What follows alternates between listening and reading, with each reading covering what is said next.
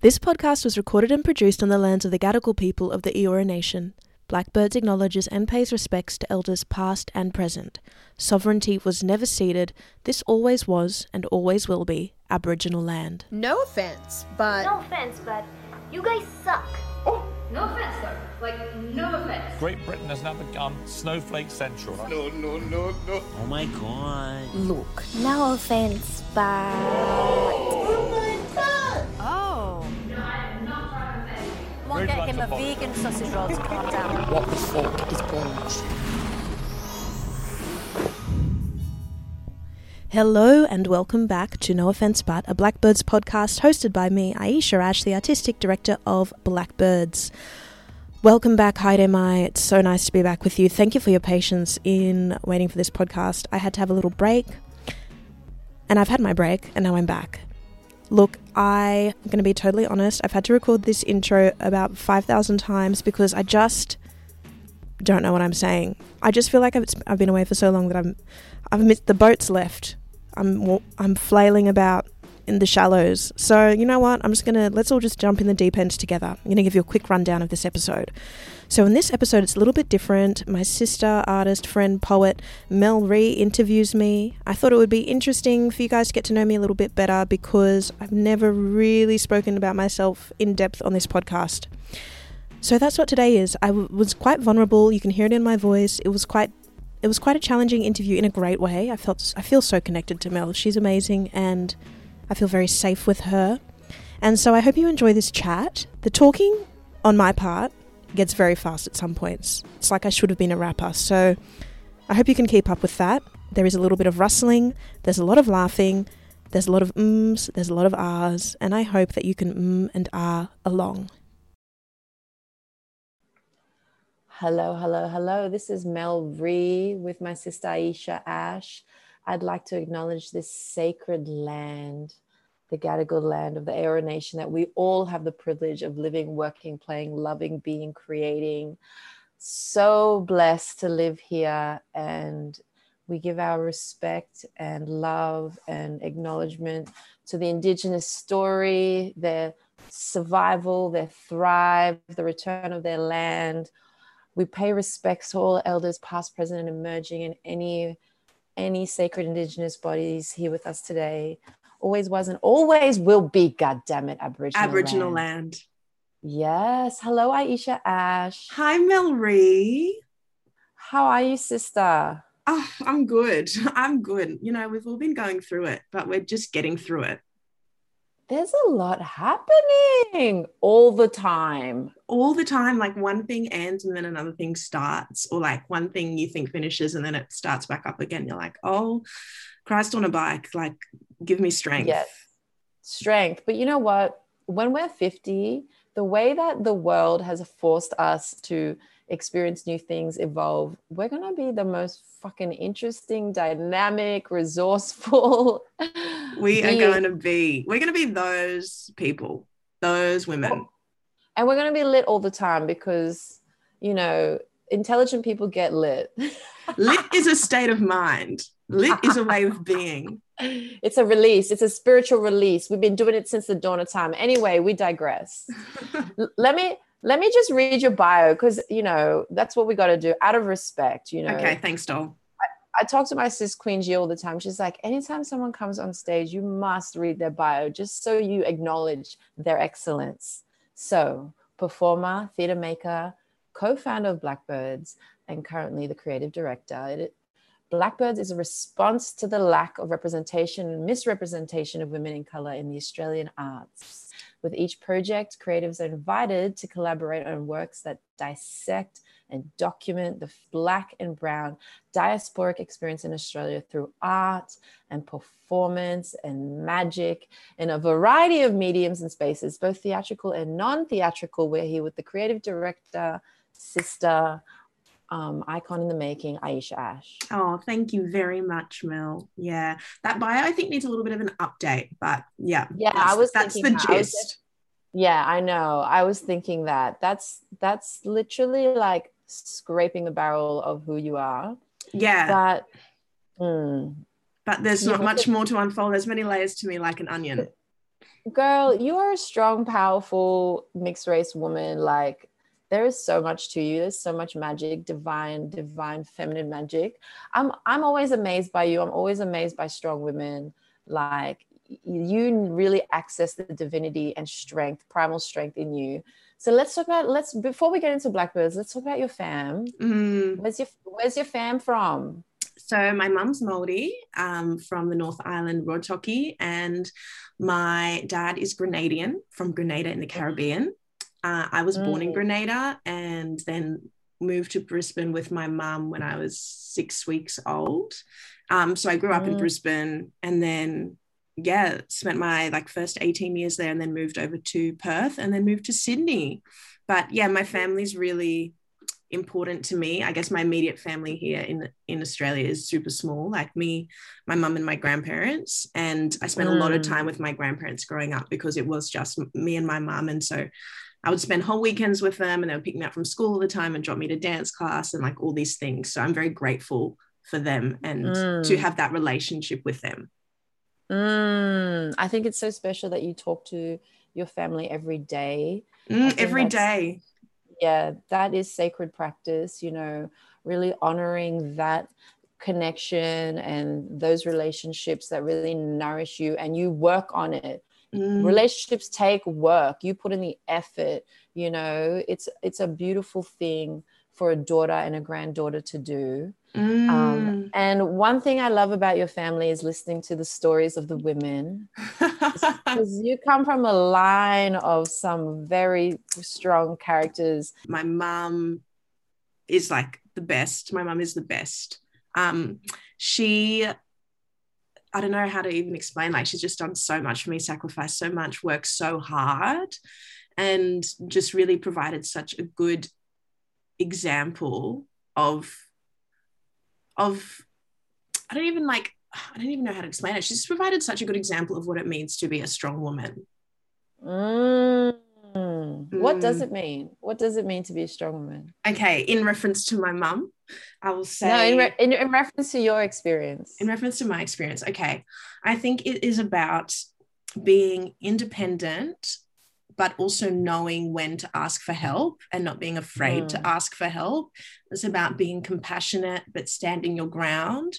It's about standing up for others, and it's about being just and fair.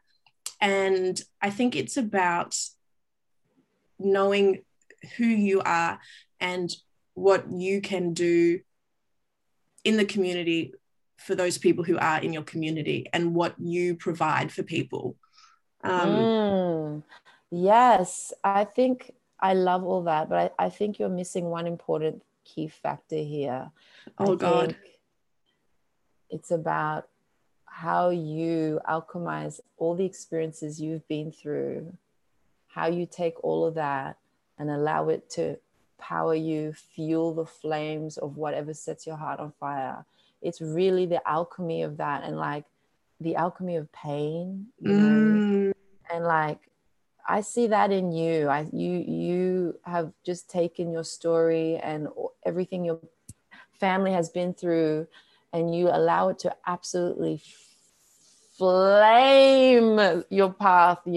Just you're a strong woman, Ayeesha Ash. But what makes you strong? Let's get to the core of it.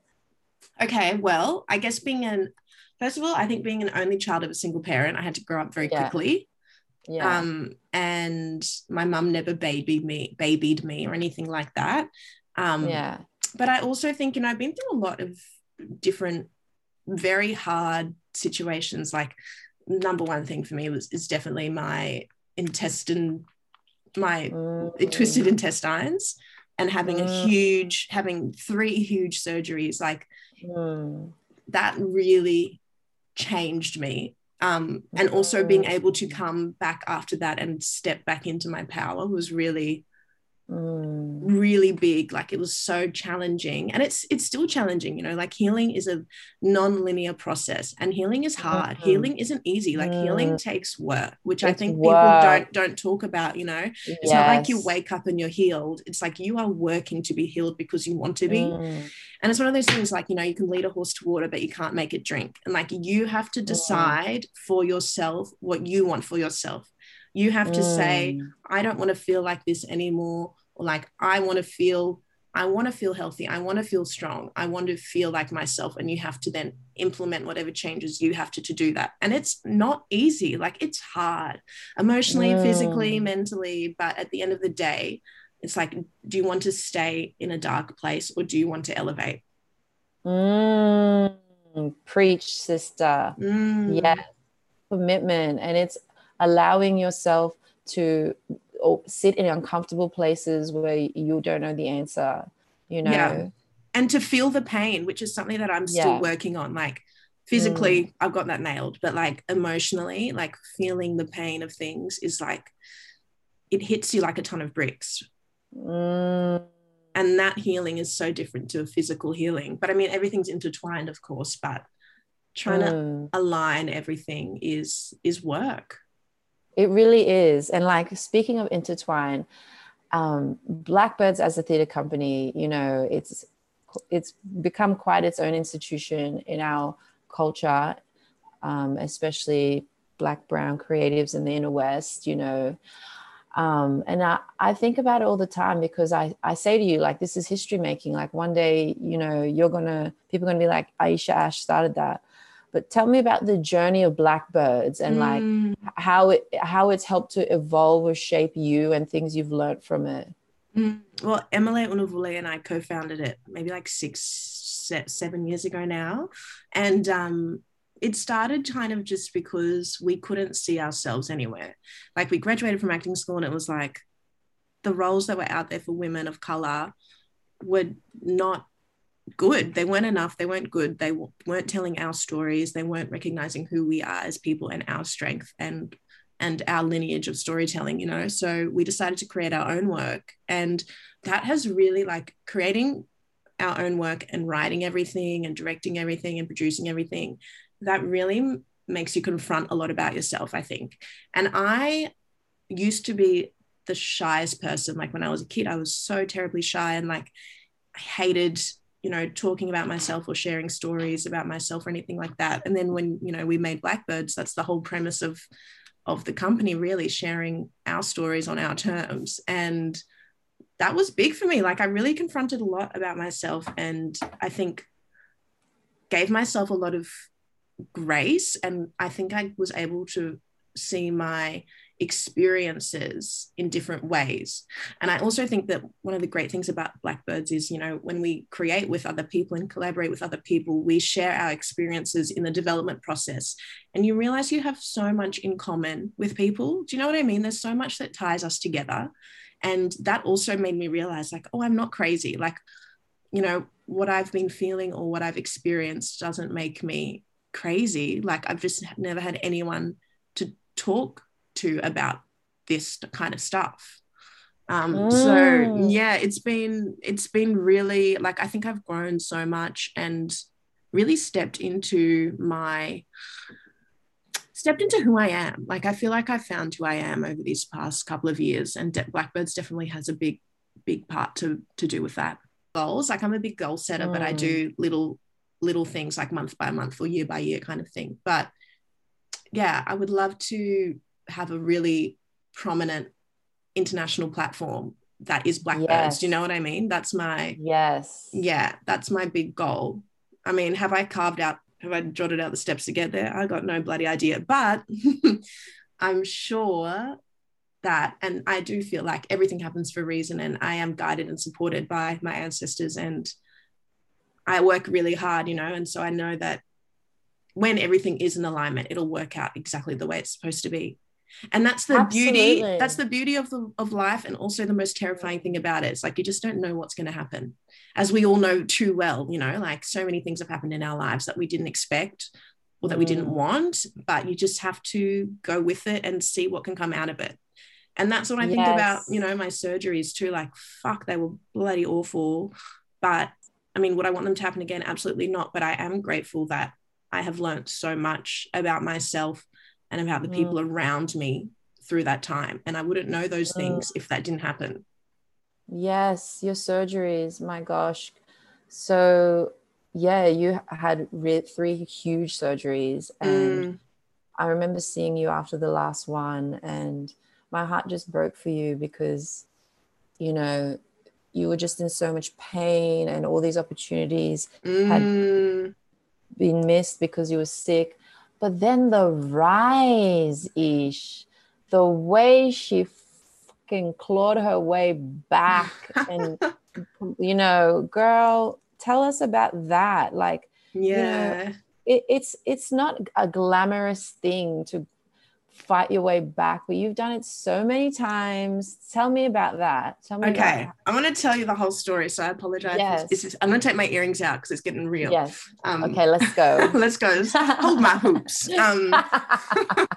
So basically, for those playing at home, what happened was I have a congenital malformation in my body, which is just like, basically in layman's terms, bad luck, where I don't have these little attachy things that everyone else has that attaches your intestines to, I'm probably going to get it wrong. I'm going to say it's something to do with abdomen. I'm going to say the inside of your abdomen, whatever. That's not technical terms. I'm not a doctor, unfortunately.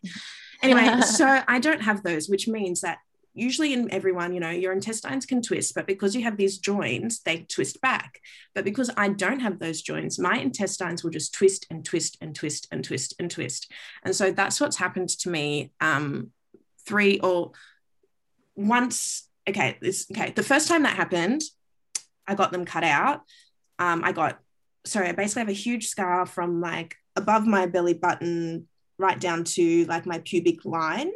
And the first time I had that surgery, I had like 70 centimeters of my large bowel cut out, so my large intestine cut out. So I was recovering from hospital in that. It was really bad. I was recovering in Sydney, went home with my mum to recover in Brisbane, was still really, really sick and unwell.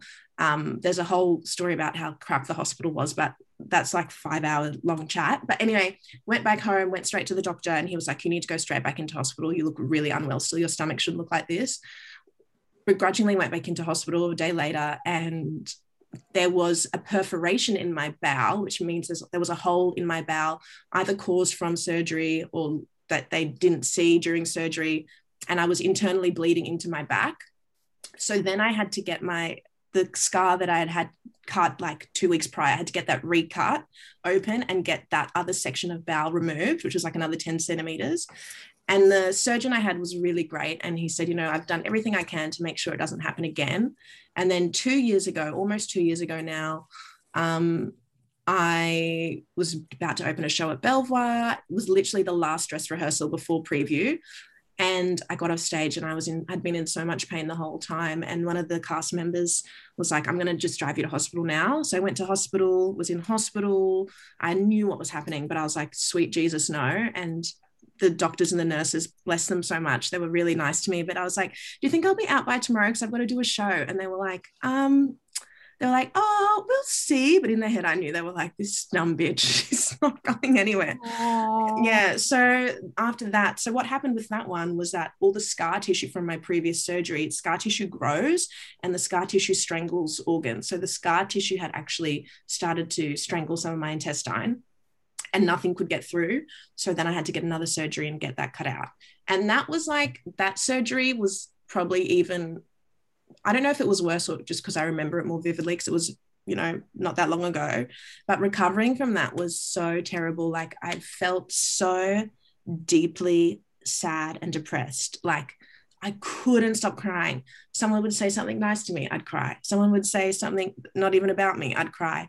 Like I would walk, I remember like I couldn't walk anywhere. I couldn't have a shower by myself. I couldn't eat anything. Sleeping was terrible. I was in so much pain. I remember like shuffling through Coles and like walking so slowly and just crying because like all I wanted to do was stand up properly and walk. And as someone as well who values their independence so much and gets a lot of their worth from their work, I couldn't work and I wasn't independent. Like I had to move back in with my mum. Like I lost all my work. I was away from my friends. Like, it was really, really tough. And like, I'd never, ever been so sad. Like, I just couldn't, you know, when you're so sad or you're sick, you're like, you can't even remember what it's like to feel happy or well. It's like that. You get so deep in despair, and you can't even imagine getting out of it. And like, my mum was so great. You know, she was really supportive and helpful. And my mum's a psychologist as well, which is very helpful. But like, it's that thing that I was saying before, like, I wasn't ready to help myself, like, because I was still like just grieving. I was grieving for this life that I thought I'd had, that I thought I would have. And I was so sad that it happened again. And I think I was so traumatized from the first experience, and then also the second experience, you know, just so much trauma and so many things that I hadn't dealt with. And also just because in my head, I just didn't think it would happen again. And now I kind of am in the mindset that it probably will happen again.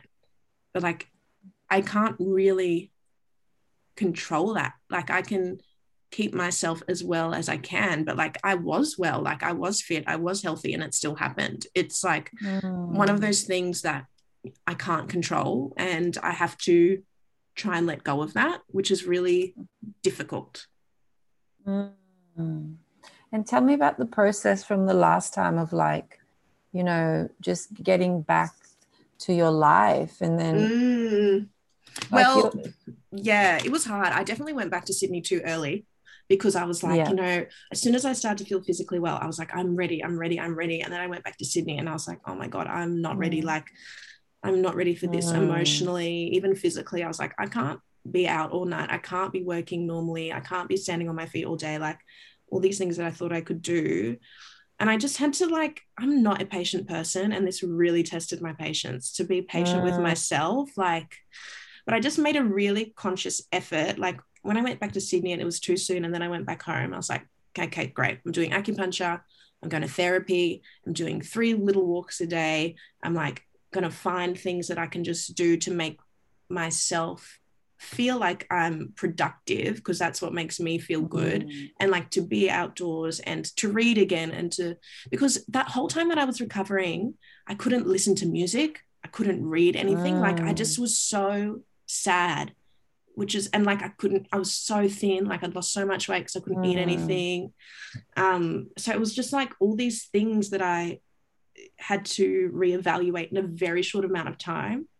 But I do think that there is something, you know, within me, like, my people, you know, survived genocide and slavery. Like, I've got a strong mana, I've got strong bones, I've got a strong body, and like, I will recover. But God, it's hard. It's really hard. Absolutely. See what I mean? You turned all that pain into power. And you spoke about all the things you did physically to get back into your life, but what happened internally?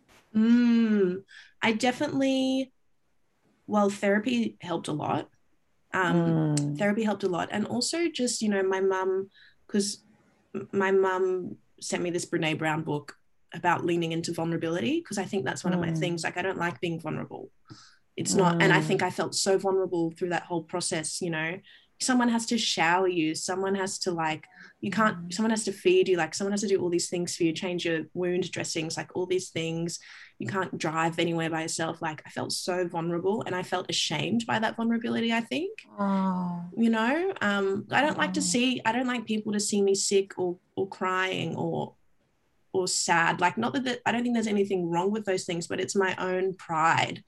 It's my own mana. It's my own way of dealing with things. But I just had to reassess and be like, okay, sweet, I can't pretend that everything's okay if it's not. Like, I have to look inside myself and think, what is it within me that has gotten through this so far, and like, how can I tap more into that, and like, how can I nourish my mind and my soul, and like, how can I had to like mute everyone on Instagram because I was like getting too sad seeing everyone being happy, and I was like, I want to be happy with them. I just had to like set boundaries for myself, and that was hard. It was really hard. But yeah, I think, you know, whenever I'm sad now, like, I always listen to moldy music or like read a book or something like that, and that really like lifts my spirit. And I think, yeah, those kinds of practices are so important. and just being in nature, like being outside, just like feeling the sun on your skin. That's just invaluable. Yes. I've definitely seen a shift in you since you've made this recent comeback in the last few years. And I think part of it is to do with your healing, and part of it is to do with you arriving at womanhood. You know, it's a beautiful thing. Like, I'm 33 now, and just watching the young sisters evolve into women, it's so beautiful. Like, 'cause you see them start to carry their lessons with them. They have a certain grace. Like, you have so much grace. Oh, Ish. thank you. You know, you have a lot of integrity. What are you learning at the moment? What lesson is the universe trying to teach you? What are you? The universe is trying to teach me, stay away from emotionally unavailable men. Why are they everywhere? Doll, do you know how my mum said to me, I think, are you maybe going for the same type of guy? And I said, maybe. And then I looked back and I thought, oh my God, Ayeesha, I am. Is it always the same type? Emotionally, yeah. Physically, no. Emotionally, yeah. Oh my God, that's huge. I know. That's amazing when you look back and you see the pattern. You know, we're all in a pattern. Even me, girl, when I look at the last 3 guys I've seen, they're the same person in another body. Like, literally, you're like, oh, okay, here we go again. Looking in the mirror, 1, 2, 3. Like, but how do we change it? I don't know, girl. Do you know what? How can men change themselves? That is it. That's the question to ask. Dear men, we are doing the work, men. We are glowing up. We are fucking strong, independent, and hot. What have you got? What have you got? Like, have you seen that meme? And it's like a woman sitting at a table and the guy's like, what are you bringing to the table? And she goes, I bought the fucking table. It's like, that is literally the thing. That is all of us. Girl, I don't know what's happening in Sydney. Is this a Sydney thing, a global thing? It's a global pandemic.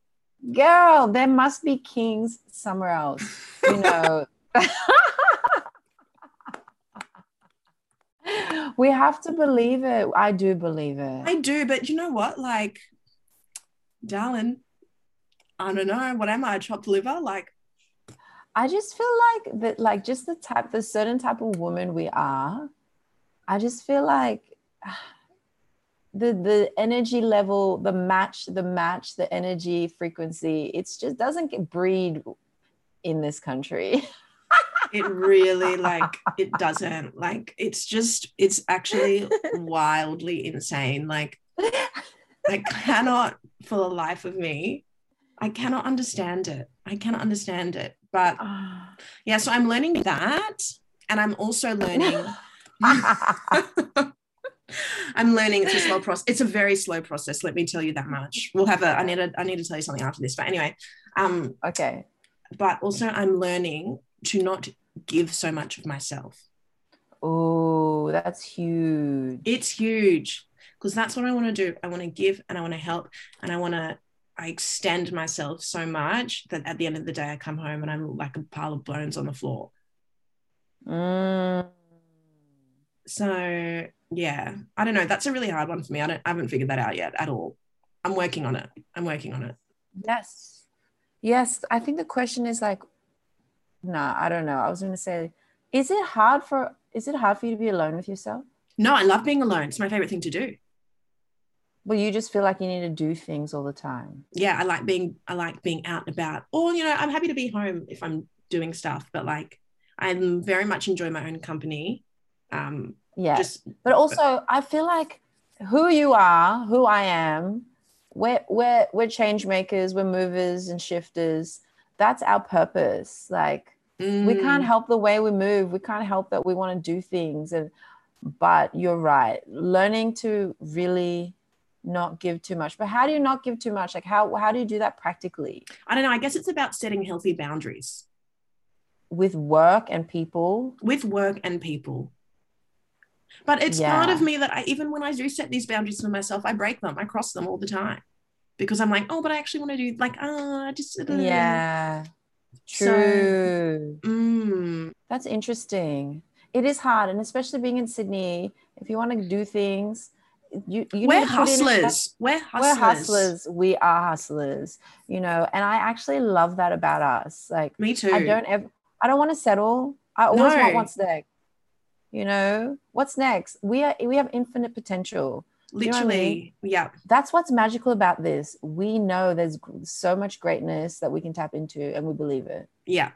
Oh, and it's coming. It's on its way. It's coming. Exactly. It's happened. We've manifested. We've manifested. We're just waiting to move from time to space into that reality. Yeah, I'm so ready. Do you think this confidence is from our ancestors? I do, because I think we surround ourselves with them. And so it is. So they give it to us. Of course it is. They wouldn't let us have anything less. The way our ancestors are so powerful and we feel them. When I'm in Blackbird's rehearsal with you, girl, with Yumi, Sella, and Ima, girl, the way there's so much power, I'm in awe. What's been your favorite moment or thing that's happened during this rehearsal? Oh, there's been so much, actually. It's been really beautiful. So we've been rehearsing for Aura Mate, which we've just had to postpone, but don't worry, it's coming back this year. It's going to be really amazing. Better. Exactly. I think just connecting with all of you, like obviously you're all my friends already, but connecting with you all on a deeper level and working with you, because working with people is different to just hanging out with them, right? And so like experiencing firsthand people's creative processes has been really interesting, and like I think I've learned so much, and like watching the way that each of you navigate the room or a space, and also learning, seeing how you react to the script and how that comes out for you and your connection to it, like that's really beautiful and magical, because we all are bringing so many different things to the table. It's so interesting to see what hits, what connects, and how that's expressed. But I think it's been big learning for all of us. Absolutely. What's been your favorite thing? I love our dance warm-ups. I love them too. But honestly, I love the movement piece we've done with Sella, because she's a sacred body, and like being the energy she conducts and us being together in that. And also another thing I've loved is seeing you in your process when you have a light bulb moment and your fingers are just like 10 Usain Bolts across the freaking keyboard. That Caribbean blood doll. Girl, I love it. It's so interesting. What happens is like we'll be talking about an idea, and then Ayeesha will think of something and she just starts typing, and it just pours out of her. You just see her like she's connected to that channel, she's plugged in, and it comes out, and it's hilarious. It's witty. It's so witty. That's you. That's been my favorite thing. I see you as an artist. Okay, Ayeesha loves pop culture. Yes. And I love that because it shows up in your work, in your writing, in your performance, because pop culture, what is it? It's fun, it's playful, it's witty, it's sarcastic, and I see that in your work, and I'm like, it's so cool. I love it when I see artist's essence. Tell me about your love for pop culture, girl. It's hilarious. Girl, I don't know what it is. I've always said I have like a sixth sense where I know all these pop culture facts that I never even but I never even knew I knew. Like, it's just wild, like all these things. I don't know how I know. It's like I get a brainwave from, like, I wish I got other fucking brainwaves, but I get a brainwave like, oh my God, J-Lo and Ben Affleck singing together, and then I'll look on the internet and it's like J-Lo and Ben Affleck singing together. Is this my ability? God. Is this my ability? Yes. Oh my gosh. But I love it because do you know what? Pop culture is where I like first saw myself. Like I remember so distinctly being in like grade 1 and watching the Destiny's Child Say My Name film clip. And I was like, that is the first time I've ever seen Black women look like that, sing like that. I love that. That film clip is iconic. I mean, the song, but that was where I first saw myself. Do you know what I mean? And I was like, oh, this is important. Like pop culture is an important vehicle for us to be seen and to be heard. And like Black people run pop culture. Like what would pop culture be without Black people? It would be nothing. And so like people kind of poo-poo pop culture because they're like, oh, it's just pop culture. But it's like, darling, it's popular culture for a reason. It's popular. It speaks to people. Why do people turn their noses up at something because it's not high art? Like, bloody high art. Have you seen that banana stuck to a wall? Like, are you kidding me? Like, I love art too. Don't get me wrong. Like, I'm an artist. I create art. But like, there's nothing wrong with creating art that is accessible to everyone. There's nothing wrong with that. Absolutely. And in fact, it makes millions and billions of dollars, you know, for a good reason. Yeah. And like, I love what you said. Like, you know, we really need to see ourselves reflected and to celebrate ourselves. And you're right. Pop culture has been the biggest vehicle for that. And tell me about, okay, yes, you just made me think of this. So I feel like everything that's happened, BLM, fucking COVID, you know, from the beginning, I think when we came and saw Blackbird shows, it was like, I saw my reflection. It was beautiful. I felt at home. But since all of that's happened, I feel like the space that Blackbirds creates now and forevermore will be more palpable. Like, do you think it's changed? What do you think's changed, and like how it is received by the community? Well, I think that non-Black people are making more of a conscious effort to engage with Black work, and like, yes, yeah, they're making more of a conscious effort, which definitely helps. I mean, I think a lot of stuff that goes on in the social media sphere can be quite performative. And people don't marry their actions with their words or their Instagram post. But I do think that people are now more open to learn. And unfortunately, like this kind of stuff, like civil rights movements have been happening for so many years. And there's been so much death and so much pain. And now that we're in this age that we have, you know, 24/7 news coverage and everyone has a camera, everyone can report on things. Like, now that these images and videos and this brutality is being seen in such a wide light, I think people really couldn't deny what was happening. You know, for the first time, they couldn't say, oh, I don't believe it, I haven't seen it. Well, it's right in front of you and it's happening again and again and again. So I think that has forced a lot of people to rethink their views. Obviously, there's always going to be racists, but I mean, we don't need them. And, you know, I think people need to become more self-aware still, though. You know, the way that people talk using, you know, Black slang or blackfishing, and people still don't have an idea of, you know, body shapes and like, why was this body shape popular? And they say the Kardashians. It's like, okay, cool. And who were they trying to emulate?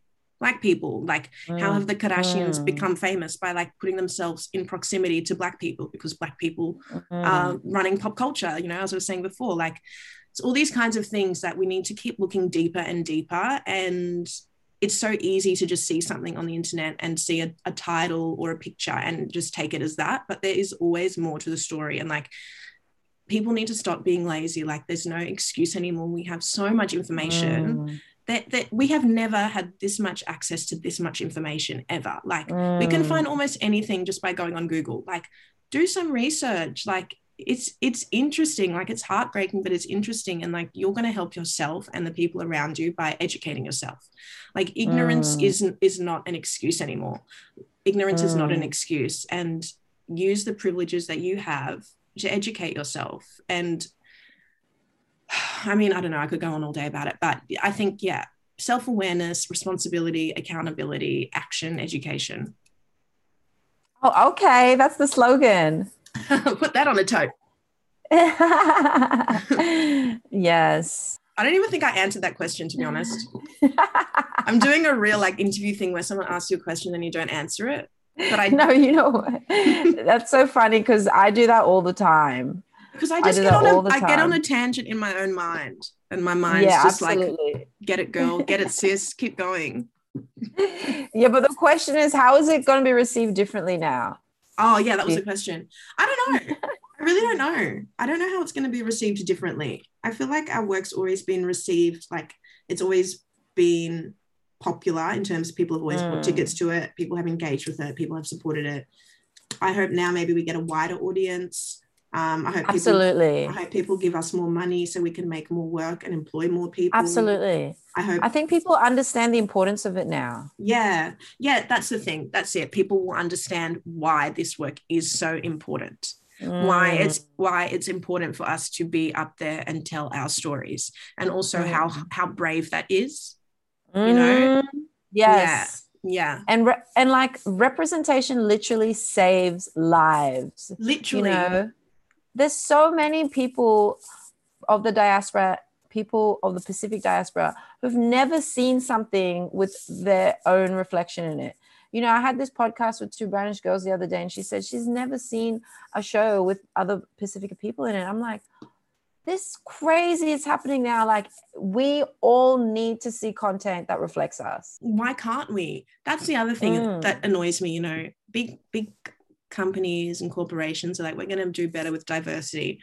It's like, okay, we'll do it.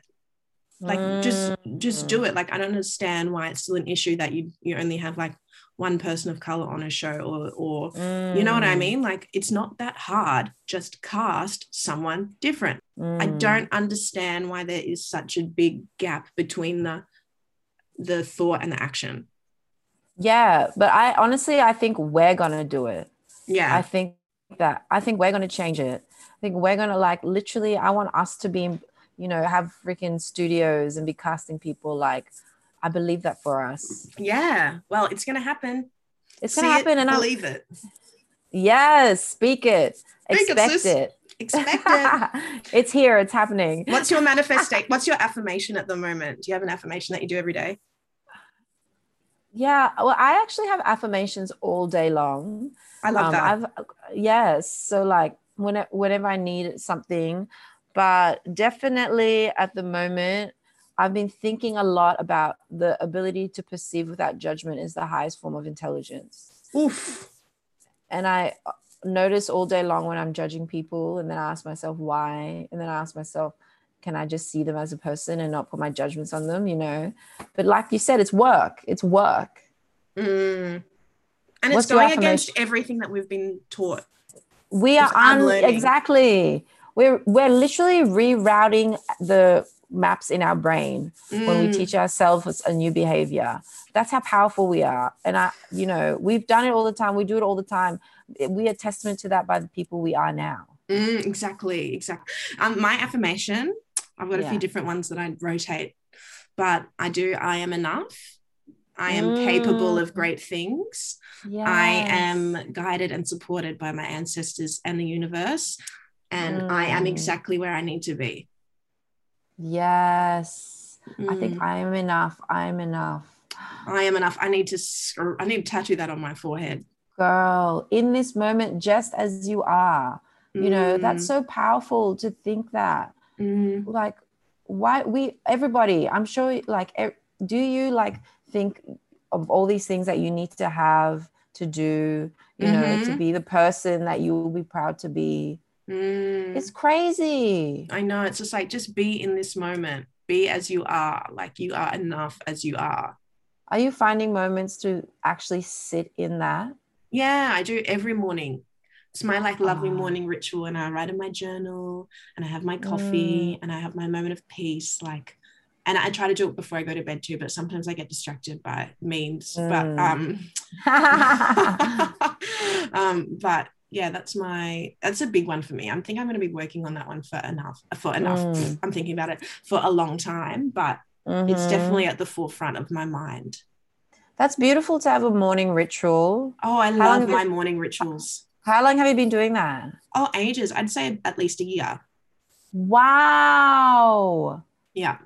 Because, you know, if you can start the day like that, just sets you up for. It sounds like you have a lot of really good habits. Yeah, so you have I'm a morning ritual person. Yeah, and I love exercising. Tell me about your other good habits. Tell me your other good habits. So I try to stop working by 9 o'clock every night.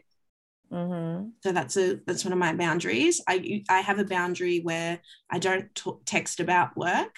I only like to do emails, or if I have to, a WhatsApp. What else? My boundary. My rituals, my habit is that I always have to have a clean room. Like, I can't function without a clean room. Oh, I FaceTime my grandparents and my mum every morning, like whilst I'm still in bed, usually, like as soon as I wake up. And that's really like important for me. Yeah, to call my family every day is definitely my most important habit or ritual, I would say. Yeah. Are they always awake? Yeah. My grandpa wakes up at like 4 a.m. Oh my God. Yeah. Oh my God. And same with my mum, actually. Yeah. It's and crazy. What about your goal setting? Tell us about your goal setting. Oh, yeah. So I need to get back into that because I took a little bit of a hiatus, but I usually do like 3-month goals and 6-month goals, and then go back on the year. And every time I write them down and I really commit to them and I like write down all the steps, like I achieve all of them.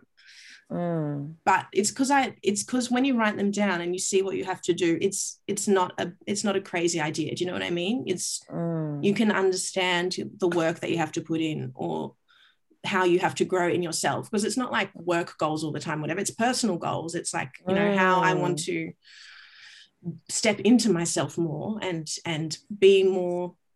I think I've become a lot more soft. But you know, I think I've softened maybe too much. Maybe I need to harden up a bit. No, no way. But yeah, goals are important for me just because that's the type of person I am. I'm a Virgo. Like I need to have some kind of clarity. Otherwise I feel, and that's why I have to have my room clean as well. Like if I don't have a clear space, I can't have a clear mind. And writing and exercising helps me with that. Yeah. It's powerful as a creative because, you know, creative people have a lot of ideas and we're so good at coming up with ideas and having these dreams and fantasies, but then actually putting it into action and make it practical, that's not a strength. But it's your strength. You have the best of both worlds. You're good at it too, Mel. Girl, I feel like I just slapped through it, honestly. Really?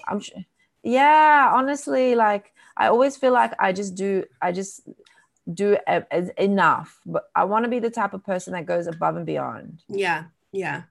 Oh, my goal for tonight is to not have a glass of wine. Oh, yeah. Is that self-care though? Is it red wine? No, I don't like red wine, but no, I just don't need it. Oh, that's right. I just don't need it. It doesn't need to be a habit. Do you know what I mean? That's exactly right. Yeah, but I do, Proud of you, I enjoy a Prosecco. She loves a white wine, darling. I do, darling. Why did I say red? I don't know. Who do you think I am? I don't know. You are the white wine queen. I know. I love a Chardonnay. My favorite memory of summer is just rocking up to the party and there's Ish with a white wine, rolling it on the dance floor. Yeah, everyone else has got like, I don't know, Malibu or something, and I've got a little white wine. I always say like I'm a middle-aged white lady. Sometimes I'm like, that's why I'm supposed to be on the Real Housewives. Actually, that's a goal of mine. I'm going to be on the Real Housewives someday. Yes, you are. Oh, you are. Fuck yeah, you are. Can't wait. I'm going to be married to myself, but I'll be on that show. You better believe it.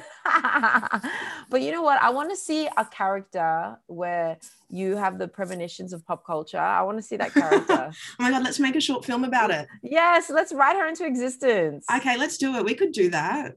We could definitely do that. Girl, we are great actors. Come on, let's create some content.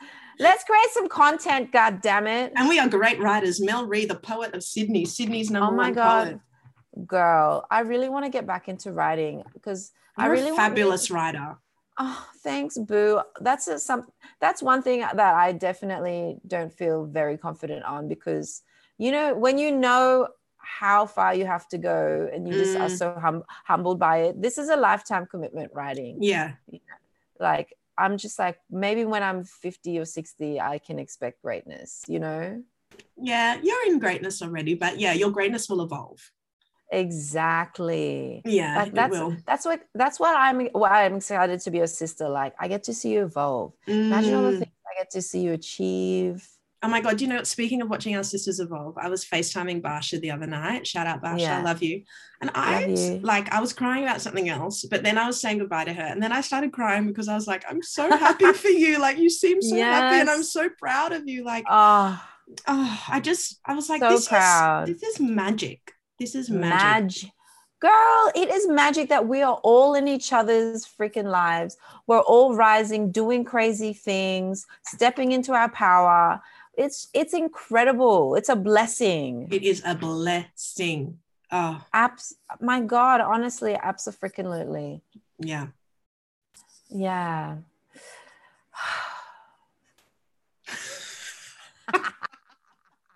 Sorry, I'm just like reading through my questions. Yeah, no, take your time, sis. We got nothing but time. We got nothing but time. Yeah. So, this is an interesting one. It's interesting to me. I don't know. It will be interesting to you. Okay. What does being a woman mean to you? Oh, I think, knowing who you are. Yeah. But how do you do that? I guess being in touch with your physical, mental, spiritual, and emotional, and not being ashamed of them, and knowing how to hold space for people and also hold space for yourself. Yes. And oh, my cat just did you see that? My cat just jumped up onto the chair but like missed it and then like jumped off. Anyway, that's embarrassing for her. But yeah, stepping into yourself and being a woman. What was I going to say? Oh, not being afraid to love and not being afraid to give love, and being fearless and putting in the work when it comes to your relationships. I think that is, but also knowing when to step away. Self-care. I don't really know. I don't know. Being a woman is just being. Yeah, you're right. You don't know how to be anything else. Just be in yourself. You're just being. Yeah. And that energy will exude from you, and people will feel that energy, you know. I think, and all of that comes from being in a good place with yourself, you know. Yeah. People who are nasty and mean are that way because they're not happy with something in their own lives. And so it's like, work on yourself for yourself, and so that you can give the best of yourself to the people who are in your life. Yeah, absolutely. How do you release shame? I think for me, a big thing is being able to like cry in front of people. That's a big step for me. And also to really tell people how I'm feeling. That's a big step for me. And talking to my mum about stuff. That's how I release a lot of my thoughts and my worries and my concerns. And you know, that's what I was saying to you earlier, like when I'm really having a bad time, I'll just read my Tu Hoi book, or like I'll just look at pictures of my great grandparents, or like, and I realize that I'm part of something bigger. There is more for me than this moment in time that I'm feeling shameful or sad. Like this feeling is valid, but it's not the be all and end all, and it will pass, and there is more, and like let it go, and then let yourself grow. Like that is the biggest thing for me, knowing that tomorrow is a new day, and like it will be okay. It will be okay. Yes, you've made it through 100% of your worst days. Literally. Yeah, resilience is a beautiful thing. And it's in us, you know, like we wouldn't be here if our ancestors weren't resilient. Absolutely. It's in our DNA. Yeah. Do you think there's anything that you lie to yourself about? Heaps. Oh, heaps. Tell us, cuz. All right, can you just give me an example? Yeah, like for example, I had to come to terms with myself about the fact that I'm a crazy girlfriend. Oh, are you really? I'm a crazy girlfriend, but I have been in the past, but I think I'm not going to choose to be that woman anymore. Because she's caused so much pain for me. But in every relationship I've had, I've been the crazy girlfriend. Wow. Okay. Are you not, I mean, surely there were some actions that made you quote unquote crazy. Absolutely. But also just like the experience of having my parents who had a lot of domestic violence. I had no idea what it was to be in a safe and like nurturing relationship. I had to learn the hard way. And like all my traumas came out in my relationships. Yeah. But I feel like this last year I've learned so much that I'm like, I can actually choose to not be that woman anymore. I feel that. Do you feel that in any of your life lessons? Yeah, I think one lie that I tell myself is that like I'm not lovable or like I'm not enough. I think I do. I know I tell myself that a lot. I think I need to like, that's why my I am enough is really important. Oh, that's powerful to say that out loud. It's hard to say that out loud. It's an amazing thought because like anyone who sees you, you're a stunning woman. But it's amazing that we have these thoughts as people. I know. And it's like, where does that stem from? Like, so I started writing that poem that we were going to put in the play that we didn't put, but it's like, you know, I feel like I was born with a broken heart.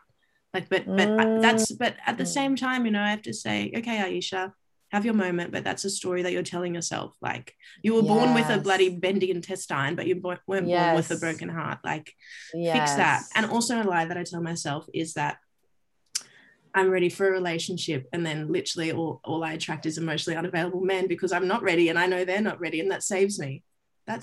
Oh my God, that's true. We need to change the thoughts and the vibration to attract a different type of man. Well, and also Mum was saying to me, you know, like you have, to me she's saying, you know, you have so much going on in your life, like you need to let some of that go because you're not making room for anything else.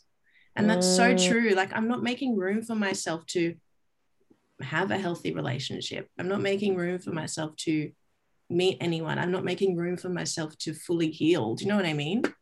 Yes. And that's a huge, like I'm very self-aware. Like I know all these things, but what am I doing? Working. But it's a process. And you know, I mean, darling, if Brad Pitt knocked on my door and said, do you want to be my girlfriend? I'd say, hell yeah, let's go. But like,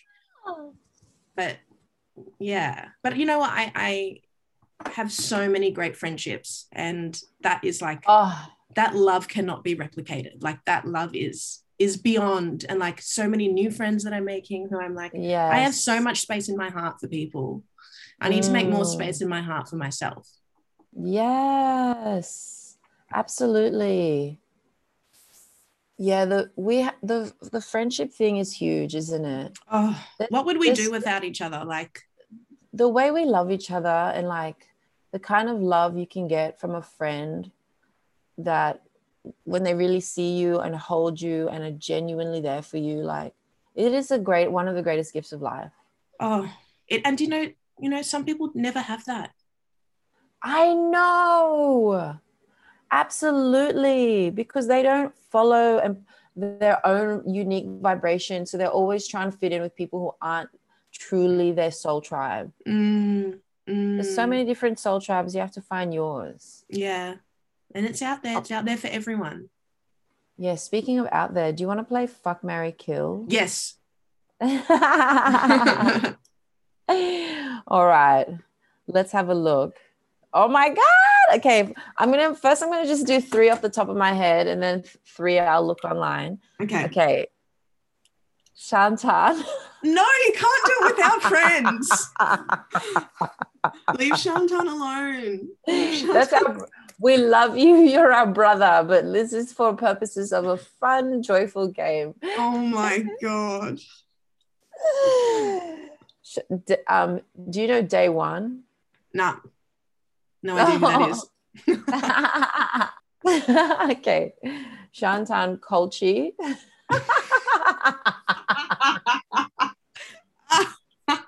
Hell, you naughty girl.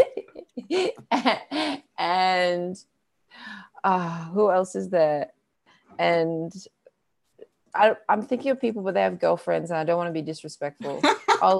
This isn't disrespectful. Okay. Shantan, Kolchi, and Mike Champion. I don't know who that is. You don't know who that is? No. Okay. Here. Someone who I know. Okay, Be Wise. Oh. No, I can't play this. Okay, I got it. Okay. Tasman Keith. Stop it. Kwame. Stop it. And Shantan. I should always Shantan. because it's funny. You had to fuck one. No, yeah. I'm a nun. I'm a nun doll. You're the best. All right, come on. Let's do it with actors then. Okay. Ben Mendelsohn. Oh, I love him. Yeah. I'm in love with him. Ben Mendelsohn. Who's the guy, the gladiator guy? Russell Crowe. Russell Crowe. And do you know Aaron? No, you don't. Who's the beautiful? I love that I'm asking you. Neg. Oh. Maine Wyatt. Maine Wyatt, Russell Crowe, and Ben Mendelsohn. All right. I'd marry Maine. I would. Okay, you're not going to like this, but what I would do is, because Russell Crowe owns the Rabbitohs, I would. Yes. I would sleep with Russells just so I could have like a lifetime great box seats for the Rabbitohs games. And unfortunately, I would have to get rid of Ben. But you know what? He would be remembered with so much love and admiration. You can bury him right next to me. I will. He'll come back for you in the afterlife. Don't you worry. Girl, my favorite trivia about you is that you are a freaking diehard Rabbitohs fan. Girl, what the hell? I know. Well, you know what? Girl's got to stick to her roots. And what happened? When my grandparents moved to Australia, that was the first job my nana got was at the Rabbitohs canteen. What? Yeah. Wow. Yeah. And, you know, because my mum and my grandparents, they lived all like inner Sydney, east inner Sydney, Surrey Hills, Redfern. So it's Rabbitohs country, you know what I mean? Like, you can't go past the Rabbitohs. They're the best team. They're the best team. Are there any Pacific Islanders in that team? Yeah, always. Oh, God. We're repping out here. Pacific Islanders on the rise, bro. Always, all the time, everywhere, every day. The mana is just magic. I love it. I'm so proud to be Pacific Islander. I was thinking that today. I was like, fuck, I'm so proud to be who I am, like, and to be where I'm from, and like, what an honor, what a privilege to be able to walk through this life with that kind of history running through you. Absolutely. I stand so proud and tall thinking of my ancestors. And I'm excited for us to make our mark. Me too. We got to make a film, sis. Okay, let's get any wealthy philanthropists listening to this right now. Send me an email. Yes. I'm ready for donations. Let's write a script. Let's make it happen. Like, we need to immortalize stories in film. We do. We should. Let's do it. We're going to do it. We've just committed. Everyone is a witness now. Yes. All right. I love this. Okay. So let's do one more thing. Yeah, one more. This is a Mel thing. This is what I love to do. Let's speak the woman of your dreams into existence. Oh my God. Okay. So what do I say? I just say what she's like, what she does, the choices she makes. Okay. She is smart. She is strong. She is a mother. She is an auntie. She is loved. She is loving. She is warm. She doesn't take anyone's crap. She is humble. She is peaceful. She feels successful in her own right. And she can acknowledge the beauty of the moment. Yeah. I think she's okay. Well, that's already you. So, and she's healthy. She's healthy. She's healthy. She is healthy. She is wealthy. She is rich. She's that bitch. She's got her own TV show, and yes. Oh yeah, I've got that. I'm friends with Oprah. I've met Brad Pitt, and I've turned him down. Pacific Housewives of Sydney. Yeah, literally. Can you imagine? Pacifica Housewives of Sydney. That would darling. be wild. That would be wild. You heard it here first. She has a dog. What kind of dog? What kind of dog? I want a little boxer. I thought you were a cat person. Thank you so much for listening to another episode of No Offense But. Thank you to our sister Mel Ree for all your love and support and for doing this interview with me. It was very confronting, but you know what? It's good to confront yourself. It's good to be accountable to yourself and be accountable to the people in your life who matter. Remember, you are enough, you are enough, you are enough. Write it down, say it loud. You deserve to feel enough because you are. I hope you have a really, really great afternoon, morning, evening, whenever you're listening to this. Don't forget to rate, review, and subscribe, and I will be back with you next week for another podcast, for another korero, with an amazing guest. Bye.